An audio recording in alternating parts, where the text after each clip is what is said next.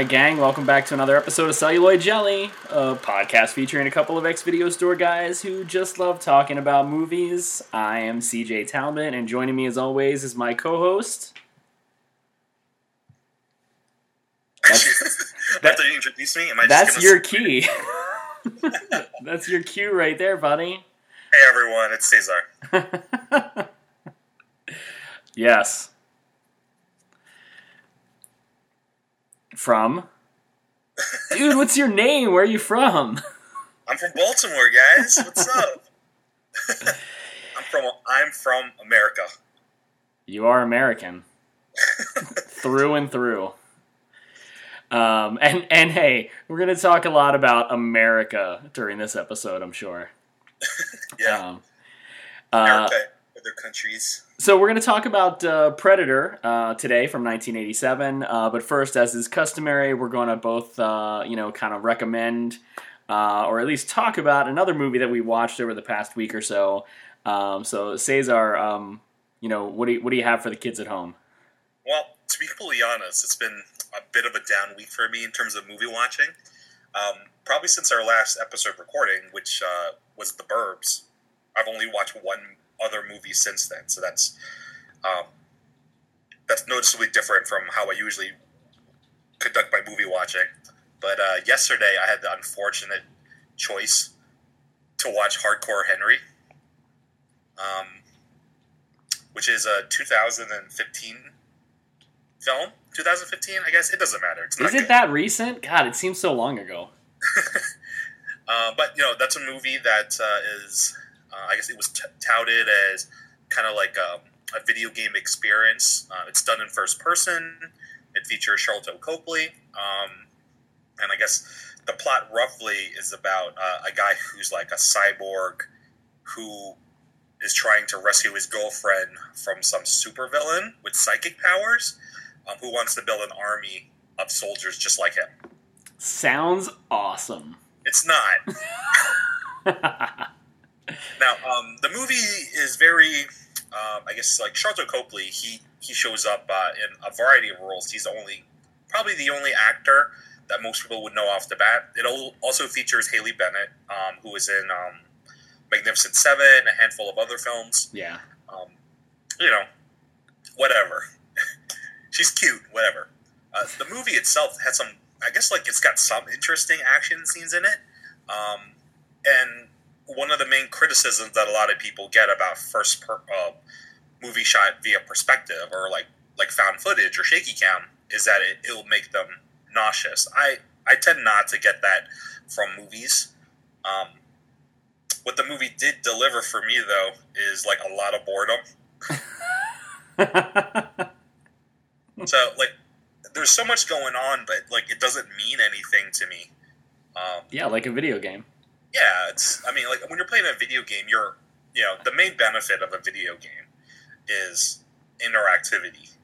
So I think there's something to be said about being able to follow a story, or like if you watch someone else play a video game, you might get some enjoyment out of that. But when you're like totally aside from outside of that realm, like the interactivity is gone.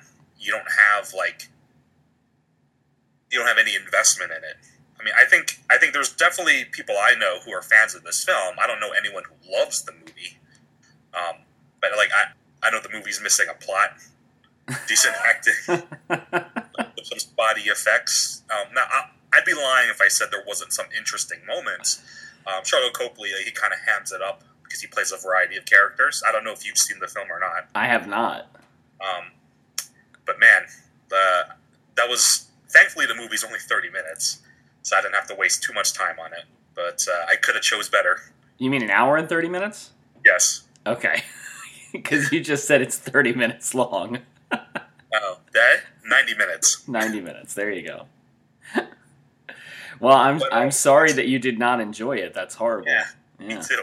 You took one for the team there. Now I don't have to watch it. Yeah. Thanks, buddy. It's on Netflix now, though, so, I need to watch all those Sharlto Copley films. I watched one a couple of weeks ago, Gringo. I don't think we talked about it on the podcast. That's David Oyelowo and that's the Amazon movie. Yeah, isn't it? Charlize Theron and Joel Edgerton. It was directed by his brother Nash Edgerton, I think. Okay. And Sharlto Copley plays like arms dealer or something. I mean, this is not the movie I wanted to talk about, but whatever. So, I mean, the basic plot of the movie is that Joel Edgerton and Charlize Theron are like the top two executives at a company that David Oyelowo works for. And it's a pharmaceutical company. And under the table, they've been selling these pharmaceutical grade drugs to like cartels in Mexico. And just to get like money until the drugs were like approved by the FDA. And so now that the drug's about to be approved by the FDA, they want to stop selling drugs to the cartel.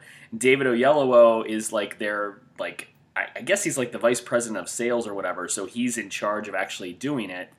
But they went around his back and did it under the table, so he's unaware of it. So they take a trip to Mexico at the beginning of the film, and they basically like tell the guy to stop selling to the cartels, and this Mexican guy who's the head of their plant is like, you just can't stop selling to the cartels. It doesn't work like that. And they're like, just fucking do your job. And so David Oyelowo like figures out this plot like that's going on, and that they're gonna sell the company, and that he's gonna lose his job.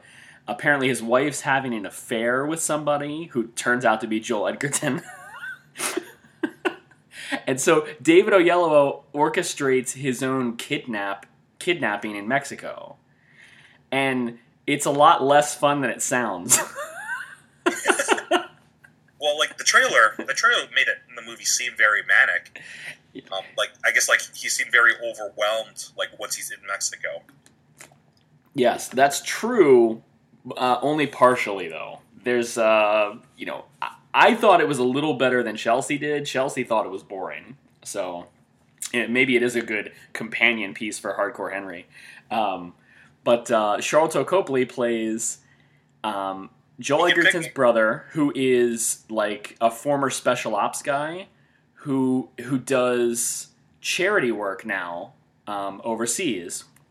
And he gets a call from his brother when Oyelowo delivers his ransom note, basically, to go get his character to save him the $5 million of ransom money that they would have to pay to get him back.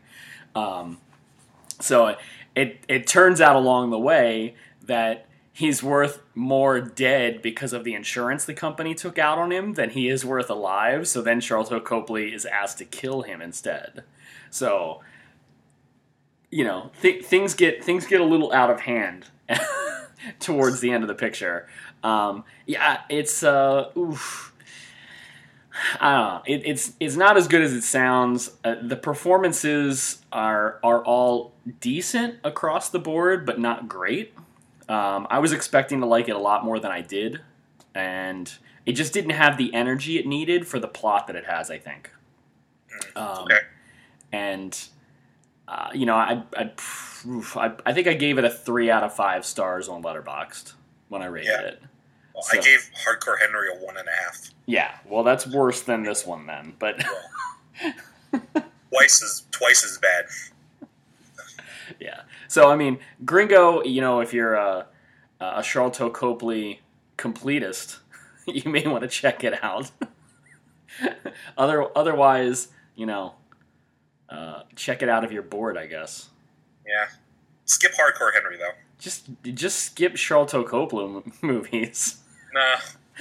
except for District 9 and Free Fire I thought was pretty good though. So I'm gonna have to rewatch that because that didn't really do anything for me when I watched it. Okay. I was in fact it's so funny that we keep coming back to this again and again already. Only 9.5 minutes into this episode, but I was a little bored by Free Fire.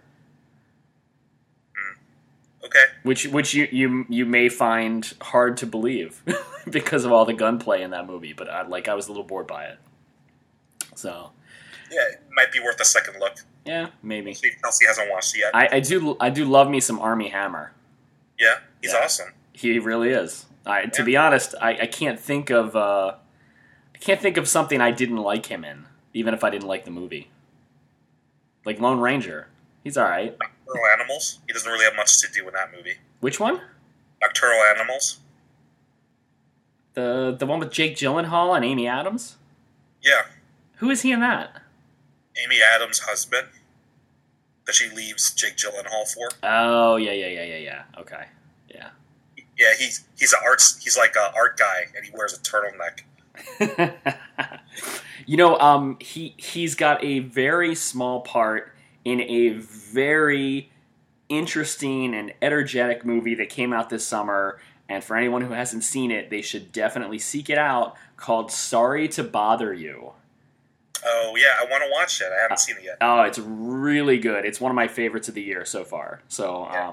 the week went to visit you, didn't it? It might have. We saw it. Oh God, it might have been 3 weeks ago. We saw it.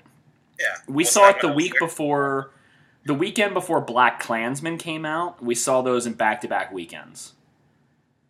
All right. But the less said about that one, the better. I do not want to do a review of that, because you should just go watch the movie. It's really good. Okay. So now we can turn our attention to Predator from 1987, directed by John McTiernan, and written by a couple of yahoos named Jim and John Thomas, who apparently did not have a studio deal and wrote this movie as a joke. I read in multiple places that the original idea for Predator, which was originally titled Hunter, was that, after Rocky IV, who the hell would Rocky fight after the Russian, who was genetically engineered to be better than him? Was he would have to fight an alien. So the script began as sort of a joke of, Rocky versus an alien, and then it morphed into this actually pretty amazing movie that we have here. Yeah, I don't know why I thought about it, but, the Rocky aspect, I don't know. I know you've never really been that big of a video gamer, but in the 80s, there was a very popular game for the Nintendo called Mike Tyson's Punch-Out. Sure, I played Tyson's Punch-Out on the Nintendo. Yeah, what a lot of people don't know is that game had a sequel where it featured, you going into space to box alien opponents. As Mike Tyson? No. Well, maybe. It might have been Mike Tyson. I can't remember. The only thing I really remember is that you go into space to box, aliens with, multiple arms and, multiple eyes. I really missed a lot when it comes to, the video game culture, which is why at this point, I just can't get back into video games because, I was out of it for so long. I just, all these video games that you know about that are so, crazy. Well, this game is super obscure. So, most people don't know that Mike Tyson's Punch-Out had a sequel. So, yeah. Whatever. Yeah. What, do you feel like... Because I almost feel like... Maybe you're Rocky. Maybe you're Rocky and you're fighting these aliens. Who knows? Maybe. I kind of feel like, in the 90s when you were growing up, there were so many different consoles that, there's so many different games out there, you could never catch up with them all. Well, I think, that's true. I think when you're youth, though, you don't have the ability to, absorb as much as you want. I think, as you get older, the thing I found to be the case with video games is that you now have the money, but you have less time to enjoy those. So you got to be a little bit pickier on how you spend your free time. And for me, movies and comics are the things that get them. So, it's a give or take. I'll play a game occasionally, but a lot of times it's tough for me to be abreast of everything that's coming out. If you're a video gamer, that's a lot easier, but that's your passion. So, well, you play a lot of fighting games, though, right? Yeah, I think one of the reasons I gravitated towards those is that the fighting games are short. You can play a complete game in 99 seconds, right? So,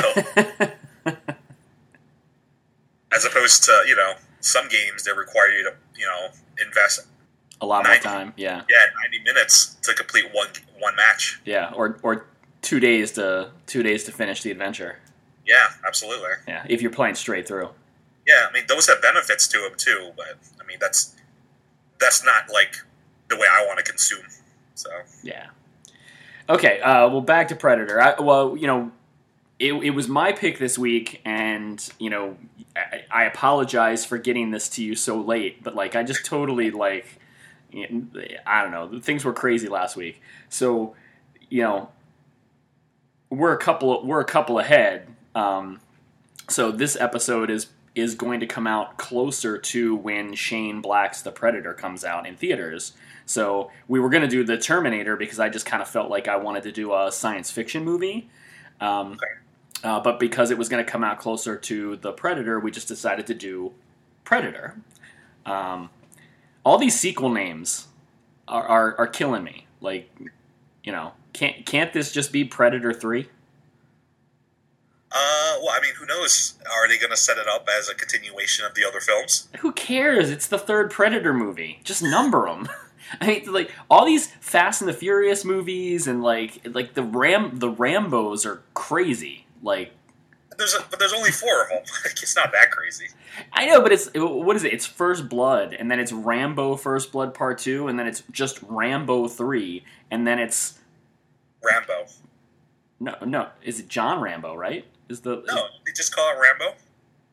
John Rambo, I think, is what they ran it under, but I don't think he got. Oh yeah. You're right. So like, how are you supposed to know like that? The Fast and the Furious is the first one, but just Fast and Furious is the fourth one. Can we just number these fuckers? Especially because the movies, they kind of, chronologically speaking, they're not in order either. Right.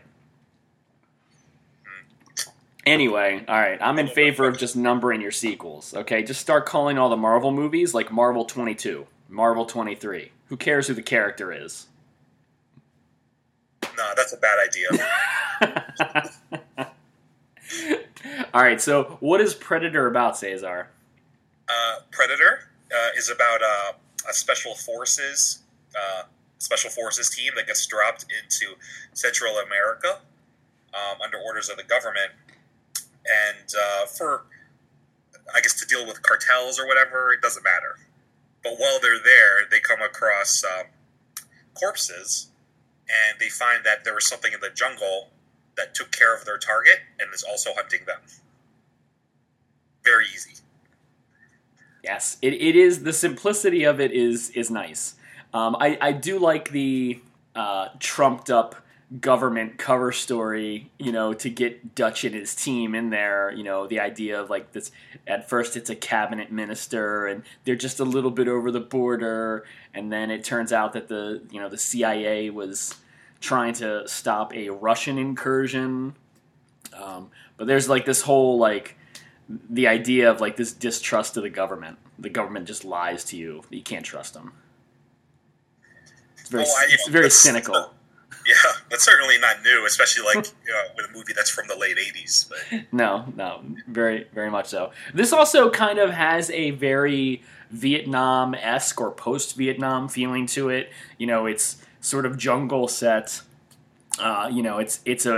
Essentially the technology that these guys bring into it doesn't matter, and ultimately it's the what the Dylan character, the Carl Weathers character, calls Boy Scout stuff, is what ends up, winning the day for Schwarzenegger. And throughout the movie, they sort of get stripped down. First they lose their government backup, they start running out of ammo, and they get stripped down less and less and less.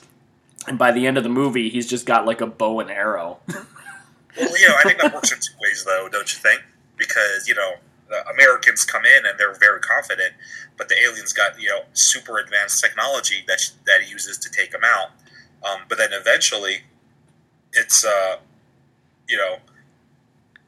opposite point, because Dylan has to go down. Like, that role is reversed initially. So, like, the confidence that the Predator once felt is no longer there anymore once they're brought face to face. Yeah. Yeah. He underestimated Arnold Schwarzenegger. That's for sure. He's like, who's this puny man? Yeah, I like that when he finally gets him at the end. Like he examines his skull, like for quite a bit. Like there's a good 8 to 10 second shot of him just like looking at his skull, and I imagine in the psychology of the Predator that he's looking for differences because this guy has given him so much trouble, that he's different from the rest of the humans. Like Leonardo DiCaprio and Django. The Predator's racist, everyone. Nope, takes everybody out with extreme prejudice. Yeah. The one thing that's always bothered me about the Predator films is that, like, the Predator knows they're amazing hunters and they're good at all of this, but, like, is it really, like, noble to shoot something while you're invisible from, like, 1,000 feet away? Well, I don't know. Turn that around, though. Is it noble to shoot a deer from, like, 500 feet away with a sniper rifle?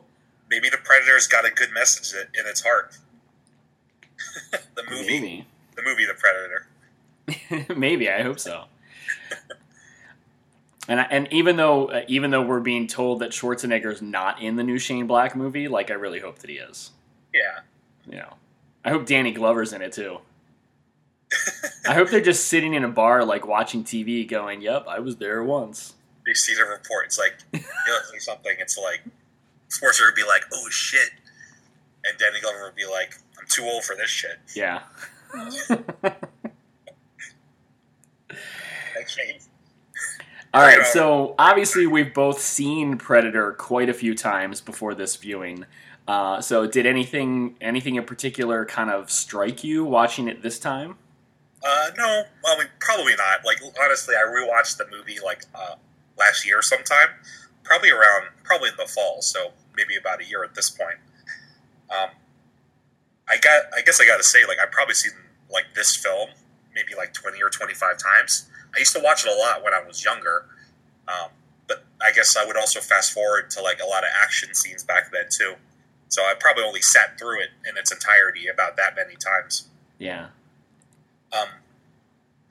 The movie is pretty iconic, 80s, machismo. I really, really enjoy it. It's I don't want to say guilty pleasure because I legitimately love this movie. It's always a lot of fun to rewatch it. Yeah. I think it's sort of a deconstruction of like those 80s movies though, in a way. The idea, like we just talked about, like that eventually, like all the muscles in the world and all the technology is not what really, wins for him at the end of the movie. And throughout the film, it is kind of shown over and over again that, like the raid on the Gorilla Village is like, all the pomp and circumstance of like 80s action movies. Like there's explosions like every 5 seconds, and I mean they tear that place to shreds.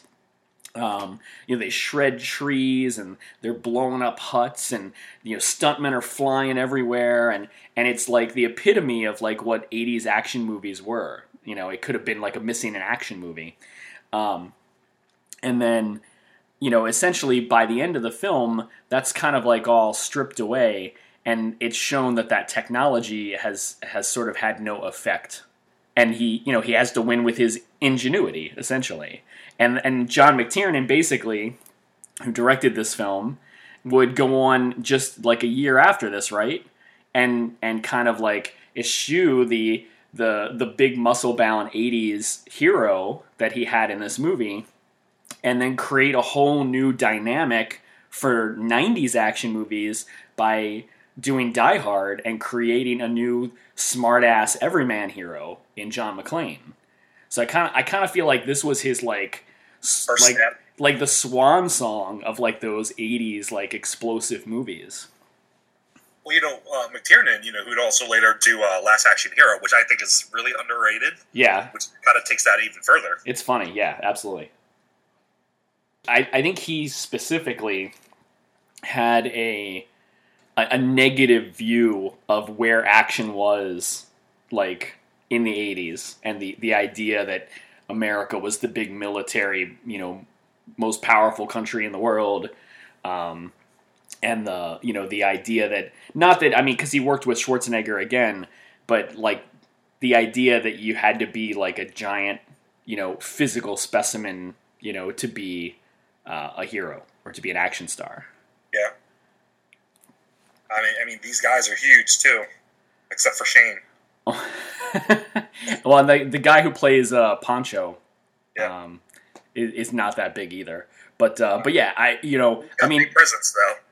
This movie starts off, by Dutch's team coming via helicopter to to an army base in Mexico or Central America or wherever they are, and it's like a pissing contest immediately. Like, he meets Dylan, and you get that iconic shot of the two of them locking arms and getting into a literal arm wrestling contest right off the bat.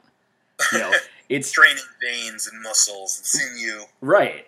And it's it's hilarious. Like, I find this movie to be really funny. Like, I think it's darkly funny, in that way that it's sort of like satirizing, like the machismo of the 80s. I mean, there's definitely moments, I think, I can't look at The Predator, this film, as a horror film.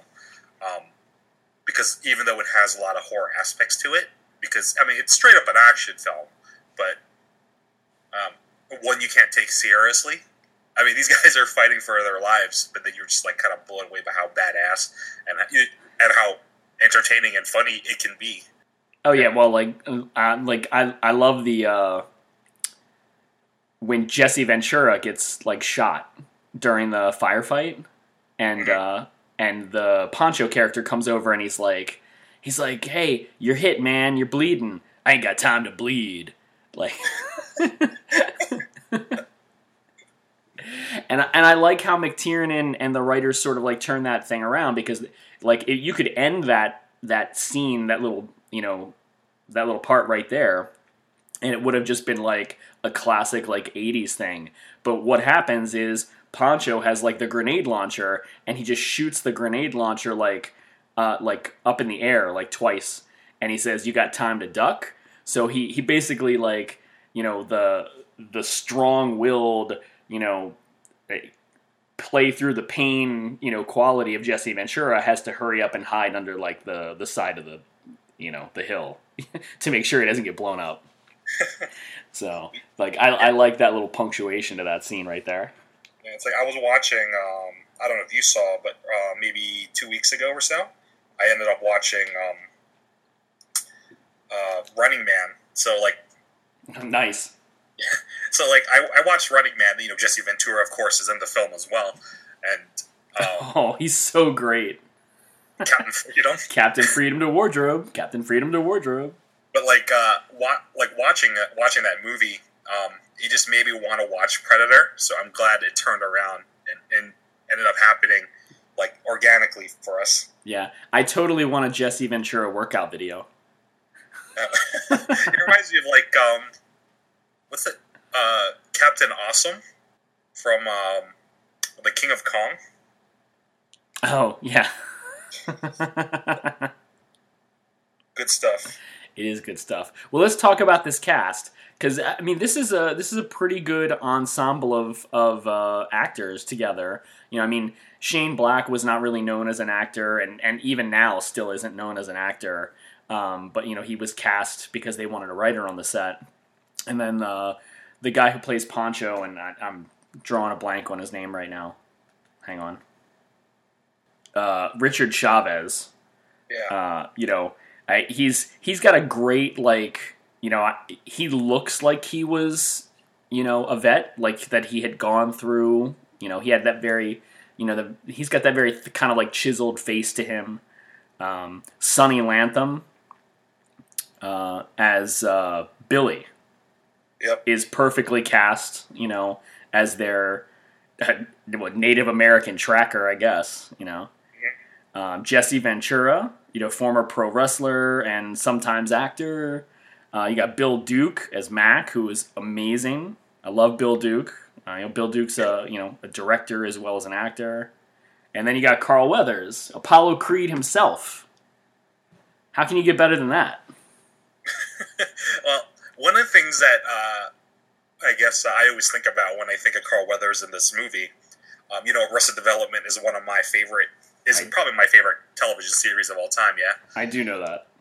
Um, there's a scene when they introduce Carl Weathers and they use Fox, stock footage, and it's just the scene of Carl Weathers getting his arm cut off and his arm falling and shooting like rounds as it's falling. And like it's a quick little 3-second cut, and like, Tobias recently met an acting teacher by the name of Carl Weathers, and instead of showing Carl Weathers, they show a scene from Predator. I'm so disappointed that you've already spoiled that the Carl Weathers dies with his arm blown off by the Predator.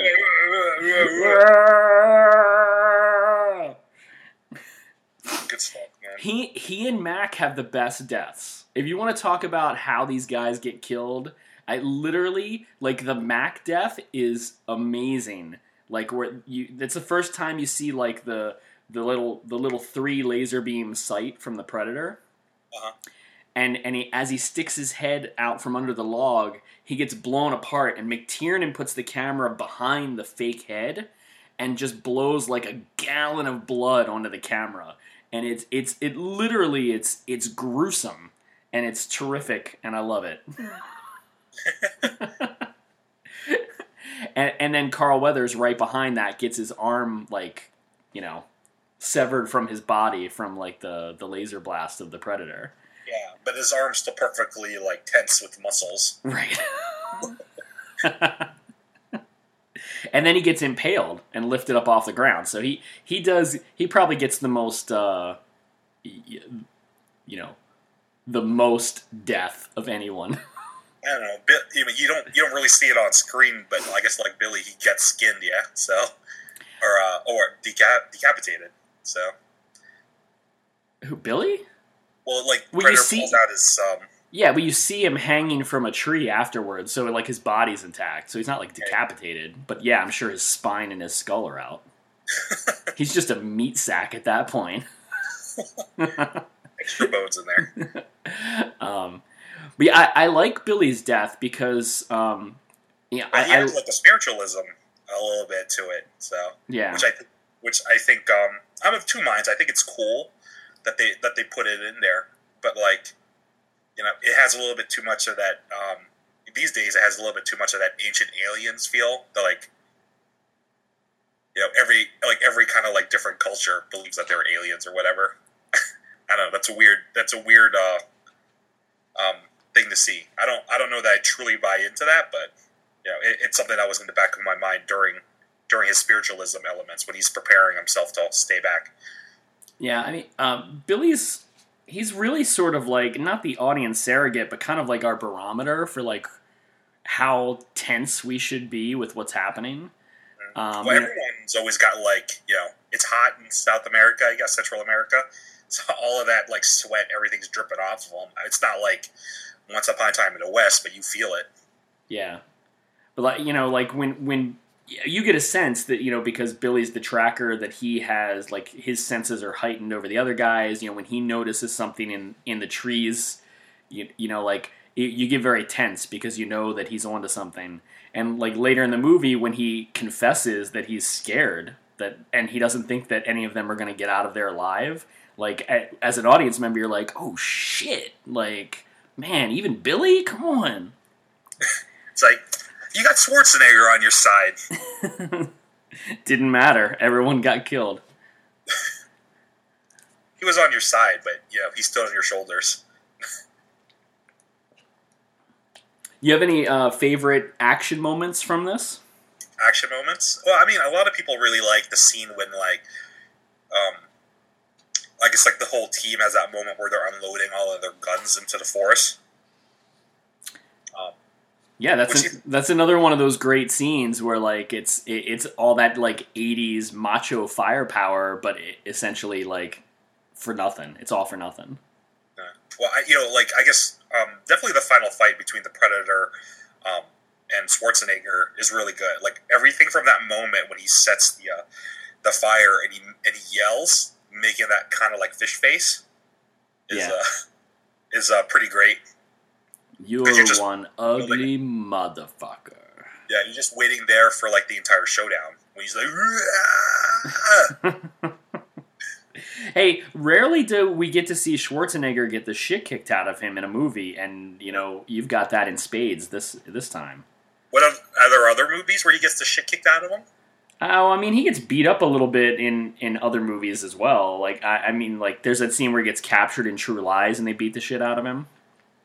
Yeah, but he's still cracking jokes. You never feel exactly. Like but, like, in this movie, like, the Predator's literally, like, he's spitting blood up and stuff like that. You really don't see that, in Schwarzenegger movies much. Yeah. I like that. I love Commando. Like, I love Commando. And, like, he's like the Terminator in that, but, like, just flesh and blood Terminator. Yeah. Nothing ever hurts him.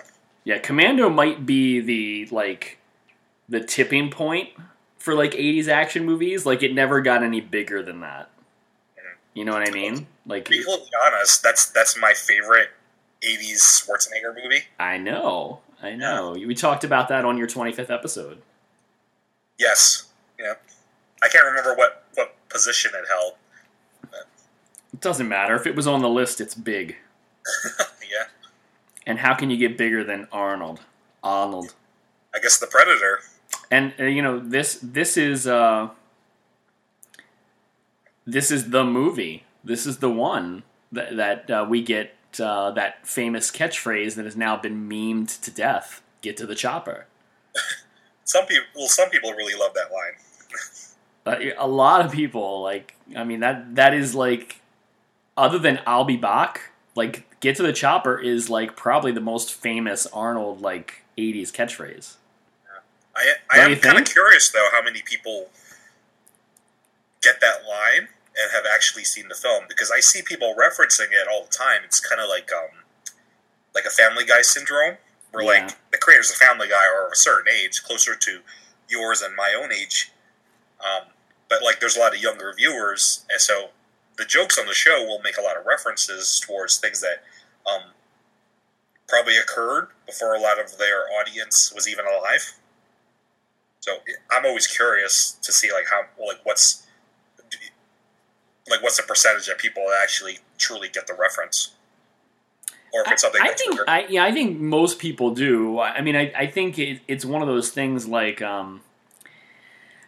This is not a good example, but, like, use the Force, Luke. I mean, that comes from Star Wars, even if you haven't seen Star Wars. Like, I think people know that Get to the Chopper is Arnold Schwarzenegger from Predator, but it's just been thrown everywhere.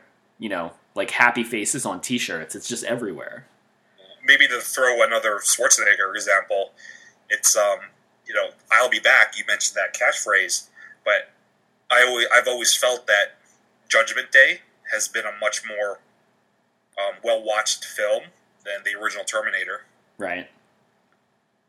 Oh, so, I agree. I agree. I think the original Terminator, that's why I wanted to do that one for this episode, so we'll do it later. We'll do it before the new Terminator movie comes out that they're shooting now.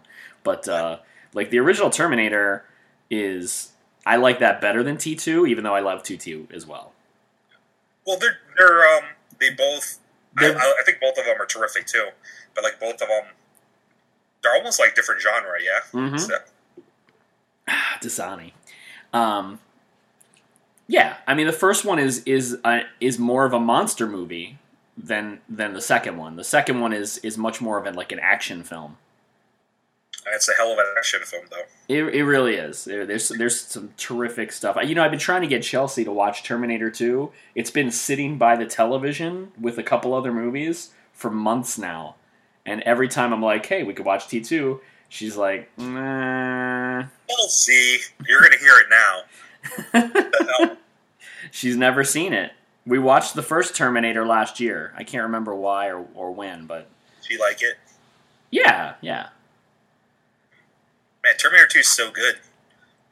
I know. Not my mother, Todd.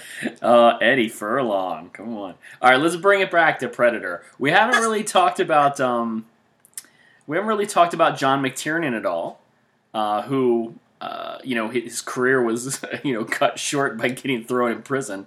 But John McTiernan, he had a 1-2-3 punch with Predator, Die Hard, and The Hunt for Red October that maybe is as good as any 3 movies anybody has ever directed in a row. Yeah, that's a strong argument. Yeah. I mean, you know, even Spielberg had 1941 in there somewhere. So What year was 1941? I think it was right after Raiders, wasn't it? Or right before Raiders? Yeah, it was right before Raiders, right? I've never seen 1941. It was Jaws, Close Encounters, and then 1941, and then Raiders. Yeah, but then you got Raiders, and then E.T., right? What was after E.T.? I don't know. I mean, whatever it was, odds are it's probably a pretty big one. I mean, hey, look, Spielberg had a run of movies like between Jaws and, let's say, Last Crusade. You know, I mean, it's up there. It's you know, it's some of the greatest pop culture filmmaking period ever in history. You know, but all I'm saying is McTiernan, he just churned them out for like 6 years. This guy was at the top of his game, making 3 of the best action thrillers of all time. I think we need to give the guy some props. Good shit. It really is. So, you know, to be honest, I knew that he was in prison, but I totally forgot why he was until you mentioned it just now. Do you want to give people a background on John? Well, you be my guest. Oh, I don't. I remember he was in prison. I don't remember why he was there, though. Oh, yeah, well, to be honest, I don't know any of the details, but it was some like wiretapping thing that he was involved in. It went to the Supreme Court, and they overturned something, and as a result, he went to prison. Wiretapping? Yeah. Man, that's weird. To be honest, I thought it was going to be something like taxes or something. Hey, yeah, I'm not going to bother to look it up, but hey, you guys can tweet at us and let us know why John McTiernan went to prison. How's that? We leave it up to you, dear listeners. Well, okay, looks like apparently he hired a private investigator to wiretap the producer of his film Rollerball. And then there's a bunch of stuff. But yeah, that's weird. I'm telling you, man, wiretapping. It's a whole Watergate thing, Hollywood Watergate. Yeah, we need to investigate that guy. Yeah, but he makes some really smart choices here, and you know, when I was watching it last night, this movie feels a lot like Jaws in its structure, as far as how they dole out the little bits of what you see for the Predator throughout the movie. Yeah. So, like, I would say that, like, your thermal vision is kind of like those yellow barrels that Spielberg uses to let you know that the shark is around. You know that the Predator is there, but we don't actually see the Predator because it's his point of view. Well, you also see, like, shots of, like, people's feet, legs dangling below water, below the water line, so. You mean in Jaws, yeah. Yeah, oh yeah. There's a lot of things in Jaws that sort of ratchets up the tension, but I think that the same thing is true here. I think, you know, like the thermal shots. I don't think we get our first thermal shot until like 30 minutes into the movie. I think it's right after they capture Anna, and they've basically had the raid on the gorillas already. And it's right after that when you get your first thermal shot, and then you get that great scene with the scorpion on the back of Dylan. When you get the anytime. Yeah. You know, which for a while, that image of the Predator's hand with the scorpion in it, that was like my Facebook photo for like the longest time. Yeah. Yeah. Because I fucking love that. Maybe that's where, you know, maybe that's where you get the famous jacket from Drive from. Yeah. But yeah, it was a Predator reference all along. It really was, yep. Ryan Gosling wants to be in the next Predator movie. It didn't happen. No. Instead, he's playing Neil Armstrong, though. I'm looking forward to that movie. Yeah. Yeah. I hope it turns out okay for Neil. Neil and his family are probably okay. Yeah. I wonder who plays Stanley Kubrick in that movie.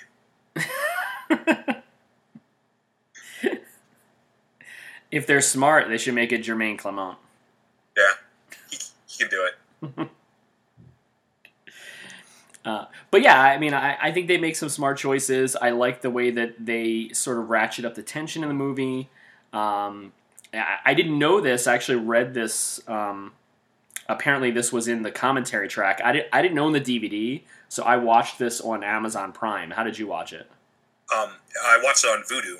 Okay. It was only $3. Well, and I realized I didn't have a copy of it on DVD or Blu-ray either, which I think is ridiculous. Yeah, me too. I knew I had a copy of it. I had the double disc DVD special edition at one point, but I'm pretty sure that the one with the sleeve, yeah. Yeah, when my dogs were puppies, I'm pretty sure that they chewed it up. I had like a dozen DVDs that kind of we had to chuck because they got chewed up, and I think that was one of them. But there's a brand new 4K Blu-ray of Predator. Obviously with Shane Black's movie coming out, they've got that out there. But I could not find it in my area, and I didn't have time to order it and have it delivered in order to watch it. So I just watched it on Amazon Prime. Yeah.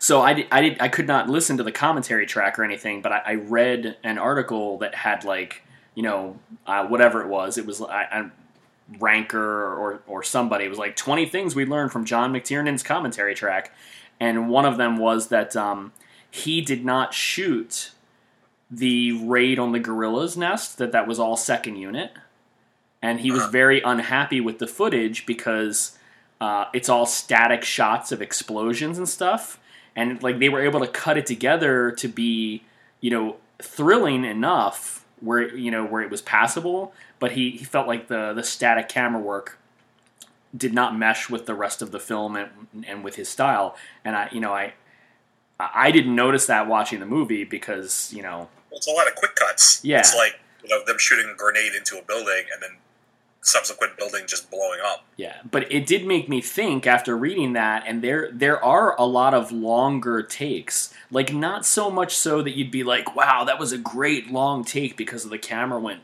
all here and there and everywhere. But I think he just kind of he uses the camera a lot. And there's a lot of rack focuses to go from one person's eye line to another person's eye line so that you're getting information.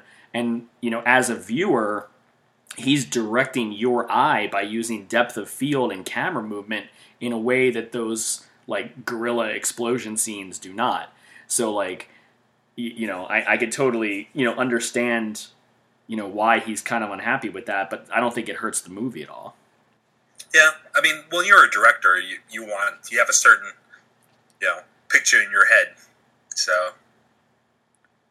He also did not shoot... Plus you got to fill in a commentary track with interesting info, so I'm sure he probably didn't feel too bad about it. Yeah, really, there wasn't that much stuff in the commentary thing that I read that was interesting. Yeah, there was a bunch of stuff about how everybody got sick, and there was the one thing about a practical joke that Schwarzenegger played on Jesse Ventura. Apparently he asked the wardrobe people to tell Jesse Ventura that his biceps were bigger than Schwarzenegger's. And so Jesse Ventura got an inflated ego about it and told Schwarzenegger that they should measure their biceps and the winner would have to buy a really expensive bottle of champagne or something like that. And so Schwarzenegger agreed, and of course Schwarzenegger's arms were bigger. So that was one of the practical jokes that he played on Jesse Ventura. He got a free bottle of champagne out of it. Yeah. But other than that, there wasn't a whole lot of really interesting stuff. I mean, it was a tough shoot apparently. Everybody got sick, and the location was a bit unforgiving because they were really out in the jungle. And apparently the production designer did not do any research, and so the time of the year that they were there, the trees were losing leaves. So that became an issue where they had to basically try to put extra leaves up on the trees to make it look more lush So, not a whole lot though. But the thing that I was going to go to was the very opening shot of the movie, because it doesn't open on Earth. It opens with a space shot, very much like John Carpenter's The Thing, where you get to see the Predator kind of like approach the planet. And I know I mentioned this when we were talking about The Thing. Completely unnecessary. Like, there's no way this thing is not an alien. You know it's an alien. We don't need that shot. Just start the movie, with Schwarzenegger and his team. I don't know. It's it doesn't ruin the movie or anything, obviously. I love the movie. But it's just such an unnecessary special effects shot that they spent money on for no reason. That can start in space. It's even worse with The Thing, because you see the spaceship. Why do you need to see the flying saucer at the beginning before the credits? You see the spaceship in the ice. Yeah. Completely unnecessary. Just wasted money. Wasted money. Well, maybe you can refresh my memory. This is off track, yeah. But how long did they say that ship was in the ice? Oh, I don't remember, but I mean, I'm pretty sure they were like, it's been there for millions of years. Okay, so that means that, the perspective shot of, that ship going into Earth is messed up because Pangea, because it was, the current continental, setup. It wasn't, from those years and millions of years ago setup. That's true. Screwed up, John. Yep. Way to go, Carpy. Anyway, we're talking about a different John and a different monster movie.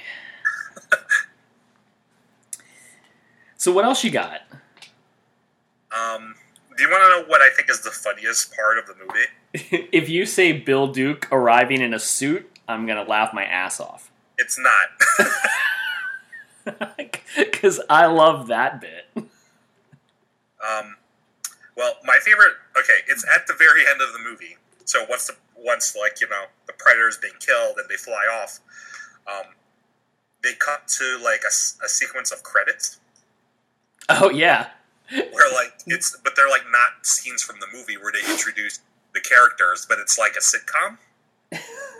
So, it's all them, looking into the camera and smiling. Yeah, so, when I was watching it, all I could think about was, the theme song from, Perfect Strangers was playing in my head.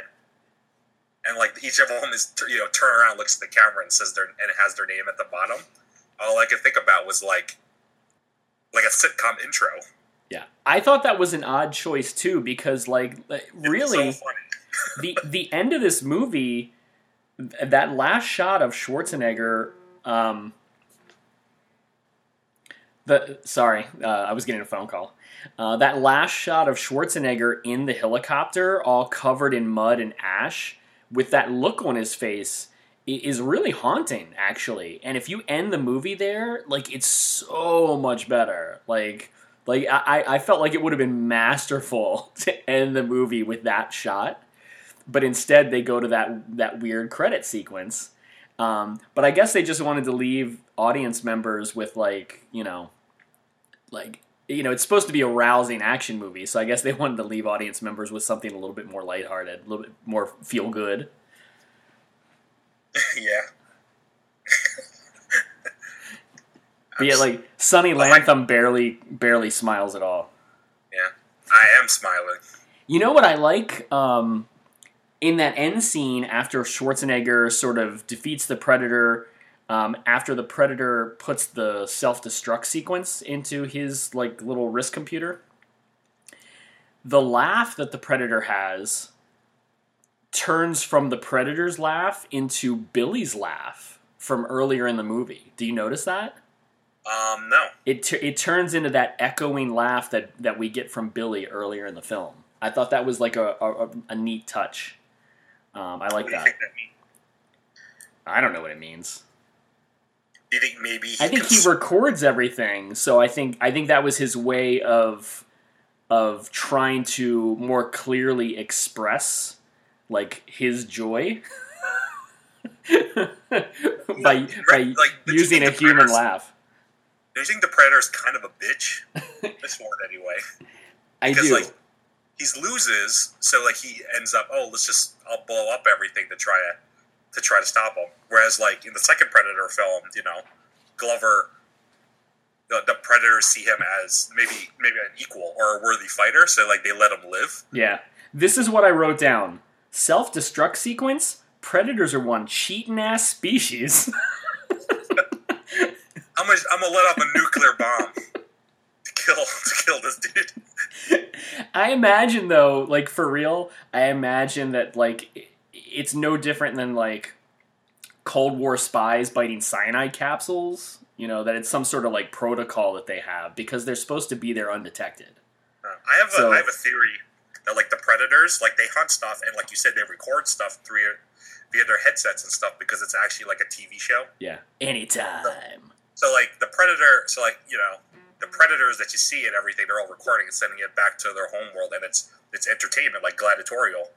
But, like, this Predator, who is a little bitch, he's not on the regular show. He's like the YouTuber Predator. I think it's funny because I think Shane Black agrees with us that this Predator is a little bitch, because, like, in the new Predator movie, he's got, like, alpha Predators that are, like, super, like huge, like, a lot bigger, like 40% bigger Predators. Caste system of Predators. Yeah. But, like, you got to expect, though, that, like, I kind of have they kind of do that in the Predators movie with Adrian Brody as well. You have the different levels of Predator. Yeah. But then, like, the regular, like, I guess the standard Predator ends up becoming, I guess, like, an anti-hero, like, during the course of that film. Yeah.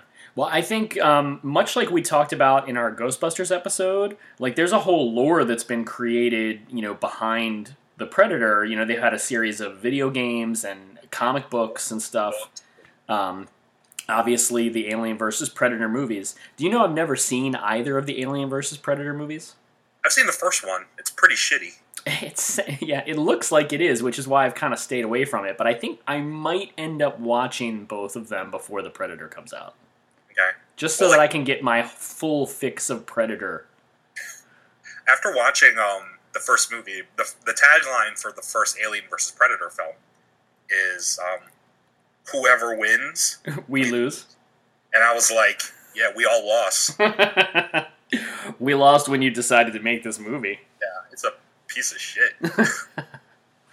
I hear Requiem, the second one, is better, but I mean, it's got to be.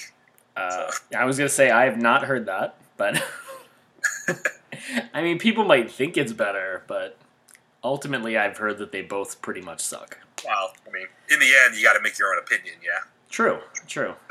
You guys, tweet at us and let us know whether you like the Alien vs. Predator movies. Actually, I have a point of discussion for you. It might be putting you on the spot, though. Uh-oh, go ahead. Yeah, I'm ready. Now, there's a new Predator film that's coming out, like we mentioned, yeah? Yeah. If you could do your own Predator film, what would be the plot? That's a good question. I think...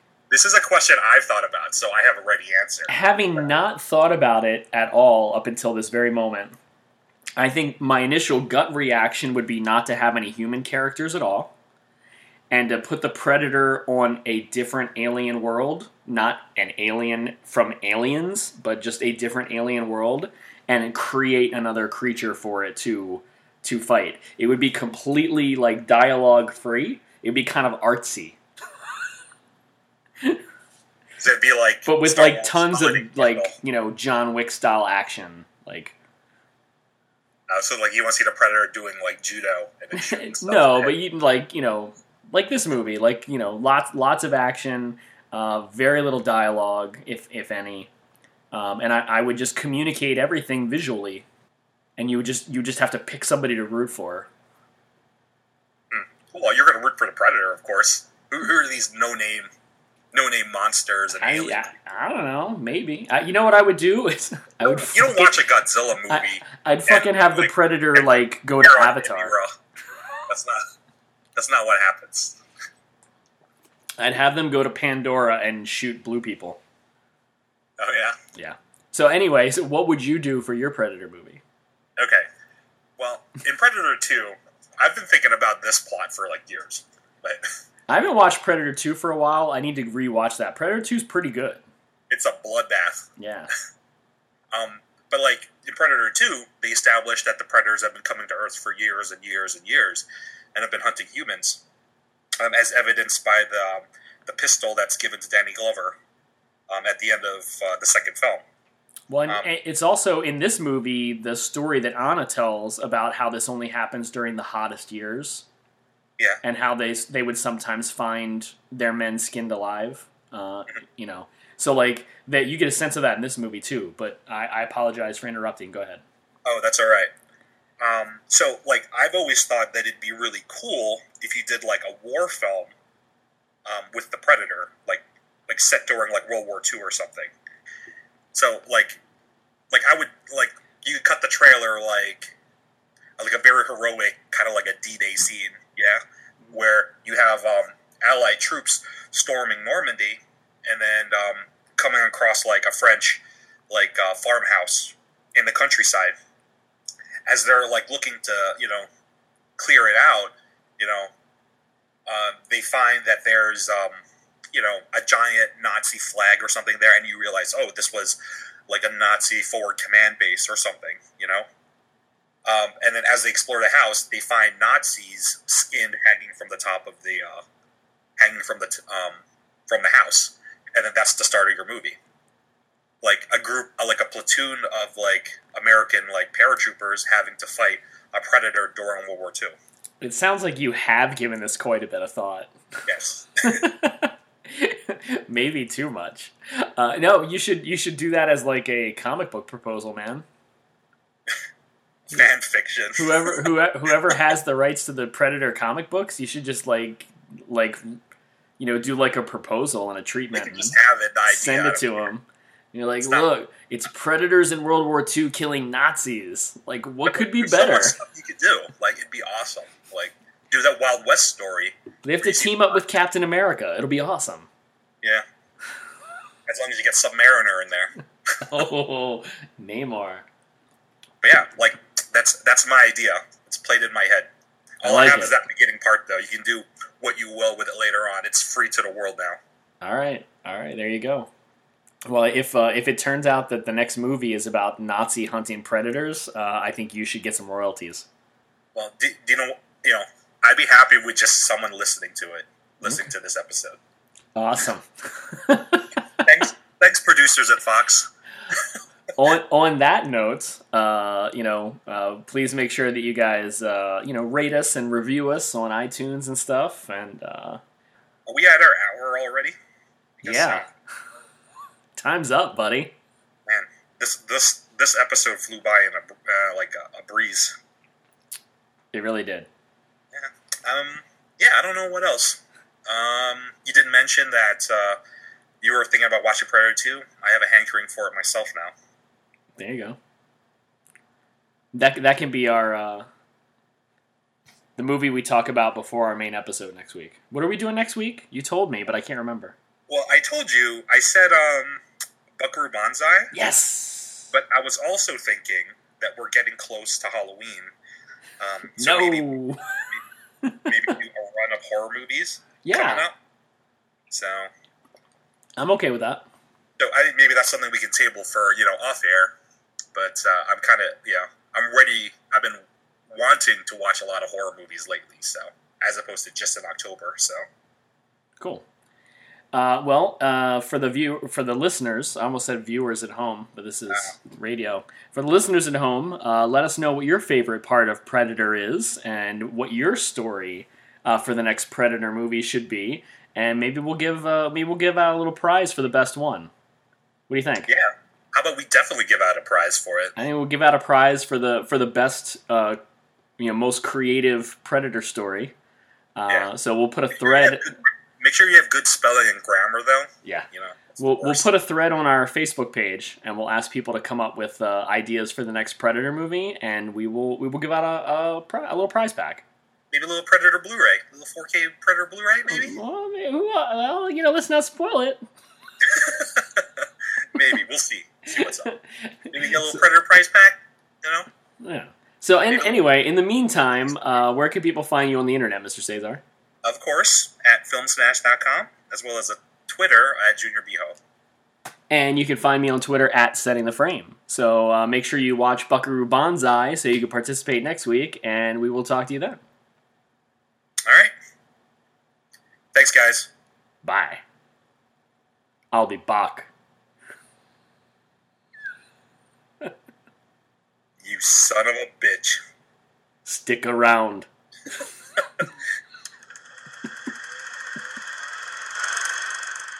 Celluloid Jelly was recorded using Google Hangouts, mixed using Apple's GarageBand software, and hosted by Podbean. For any inquiries related to Celluloid Jelly, please email settingtheframe@gmail.com.